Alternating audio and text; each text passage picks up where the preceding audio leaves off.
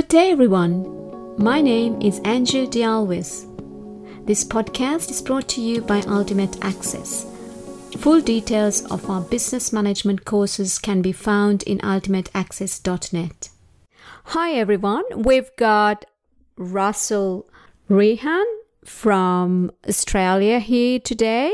And Russell, why don't you introduce yourself? And it is a very warm welcome to our podcast. Thank you. Thank you so much, Anju. Hi, everyone. My name is Russell Rehan. I currently working as a Chief Financial Officer for a plasterboard manufacturing company called Knauf. Knauf is a world leader in light construction industry. Our main products are plasterboard and associated accessories. I've been with the company for about 7 years, and I've been working in the finance industry for the last 18 years. So it's been long. So that's a brief introduction about me. Wow, that's quite interesting, Russell. And today I want to just talk to you about currency exposure. Is your company exposed to currency fluctuations? Yeah, obviously the modern business environment, we are very much interdependent on each other, and like any other multinational, we do have a lot of foreign currency exposure. I wouldn't go into the financial details of it just to be confidential, but it is a lot, and it is something in our radar all the times. Right. So if you can describe what your business does, so I think then we can get an understanding as to what extent your company is exposed to this currency fluctuations. So we mainly manufacture plasterboard. Plasterboard is a very common ingredient in lightweight construction industry. So it is mainly formulation of ceilings, walls, and so obviously the inner structure of the home. In relation to that, we do where our foreign currency exposure happens is importation of a lot of specialized products that we import either from Europe or from America, England, as well as China.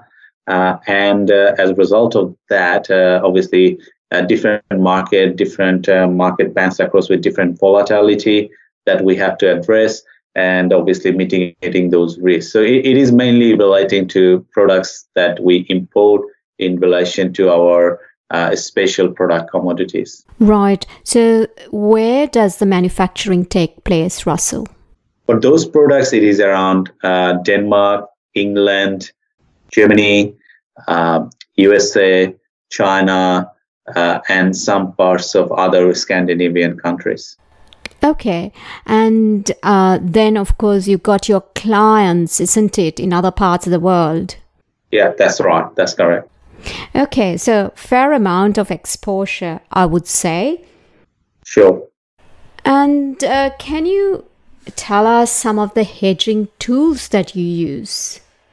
Yeah, of course. So to mitigate our currency exposure, there is obviously one obvious tool is to use hedging, and there are a couple of ways we can handle it. I would not disclose at this stage what are the specific options we use or mix we use, but as an overall, I would like to mention some of the strategy one can pursue to mitigate those exposure. So you can definitely hedge a portion of your forecasted cash flow using FX forwards or options. So just to lock in a fixed rate with a provider, either a financial institution or any other provider, and fixing that rate at a future period that you can execute. So you are kind of saying to the bank that I would like to purchase such and such or so and so amount of a fixed currency at a future date at this rate. So what bank then usually does is they will offer in that a range to you, and you can lock in a certain range or a specific rate at certain times in future, and which we probably call which we call as an FX forwards or options. So that's one way of mitigating the risk. You can also book a bulk amount each month and then utilize that for payments during the period. So ultimately, there is a multiple way you can mitigate that risk, fixing the rate and using that rate on a monthly basis, either through FX forwards or options. Okay, thank you. Russell, do you use any technologies to help you manage this whole process? I think a lot of the times businesses spend a lot of time exploring the hedging options and the tools. I don't necessarily agree with that strategy. I think what is really important for hedging to be effective is the right forecast. So for you to know that how much of a FX currency you need at certain point in time in future, and actually assess and calculate that to the best possible way. You can never be in terms of any forecast tools, you can never be 100% right or accurate. That is the nature of predicting future, because you don't know what's going to happen in future. But what you can do is, based on the past history and trends, or using last 2 to 3 years history, that what happened in the past, you can probably guess and predict the future and the timing of foreign currency needs or requirements in future. So that is, I think, the most important tool of hedging to be effective. Now, doing those forecasting can be done through a simple spreadsheet. That is always kind of an obvious choice for accountants or any banks. But in our company, we do have some business intelligence tool which we use, so that actually populates the historical data, and also kind of through some regression and progression model predict the future, that based on the last 3 years history, what is the requirements look like. So there's a smarter way, and there, like in the modern days, there are lots of providers with lots of different tools, and all of them are good. I don't think, as I said, it is not a technology or tools issue. It is how you effectively and how intelligently you use those tools to your benefit to predict the future. So that is the most important thing and the key thing of hedging to be effective.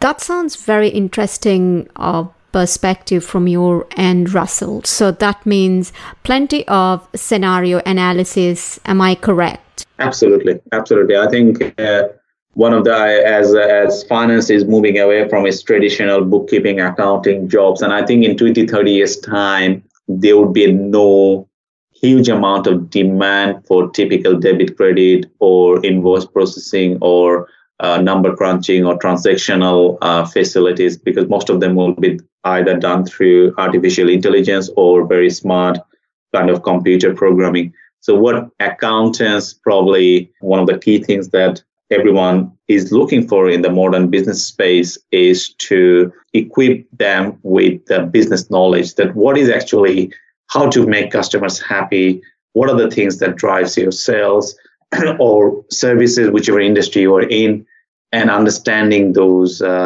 behind the stories. And so analytics, doing analysis, and understanding numbers and understanding behind the story scenes is absolutely paramount.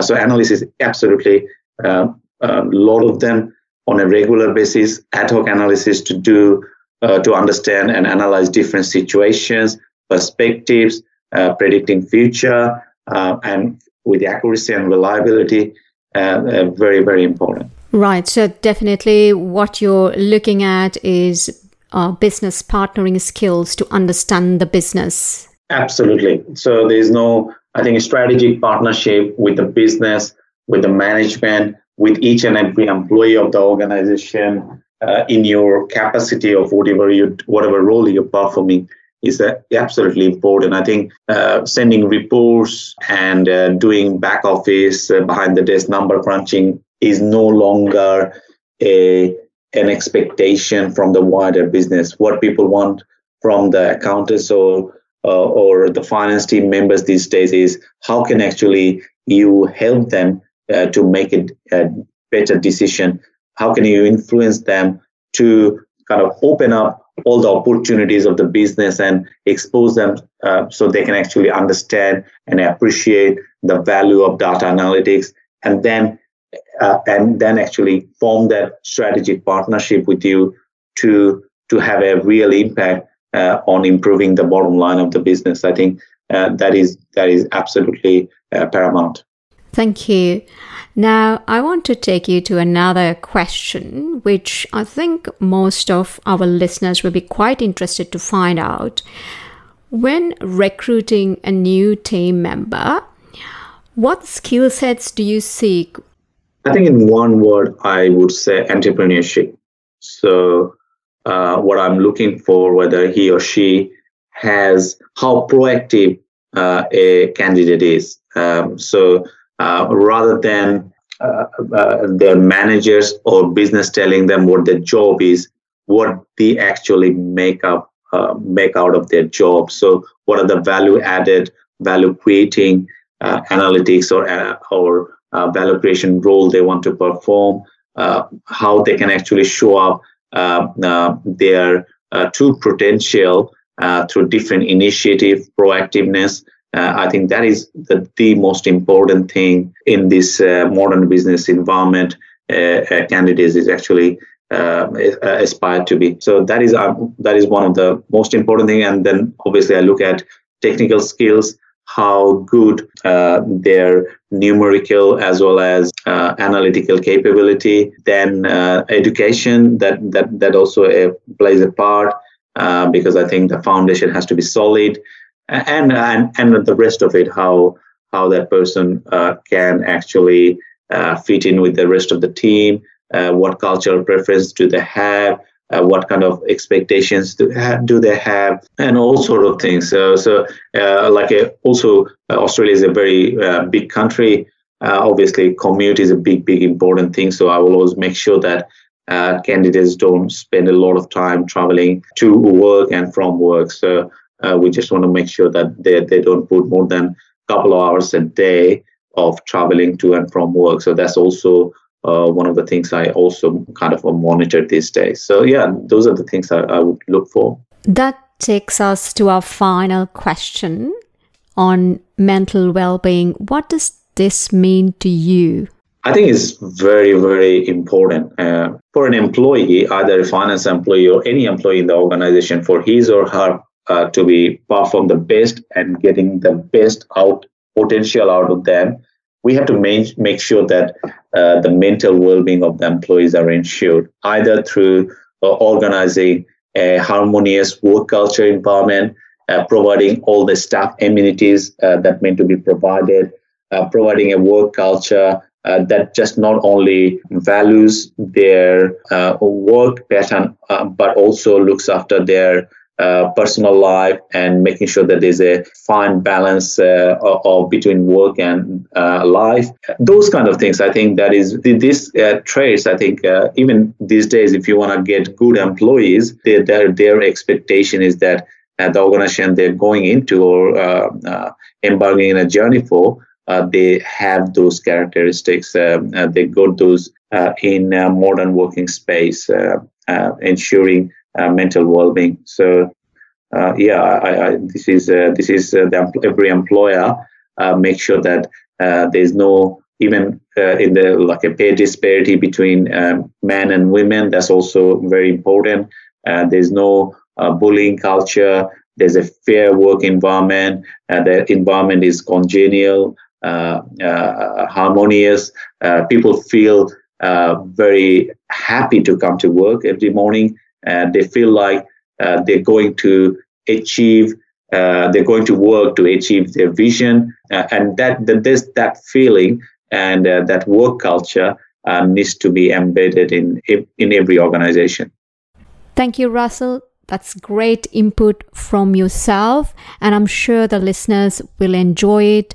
And also, I think you brought in some key factors related to the technical aspects of foreign exchange, very importantly, well-being. Thank you again. We hope to have you back in one of our other sessions as well. Thank you, Anju. I'm looking forward to it. It's nice to talk to you, and let's do it again. I hope you found this session useful. This podcast is brought to you by Ultimate Access, and I'm your host, Anju D'Alvis. Thank you.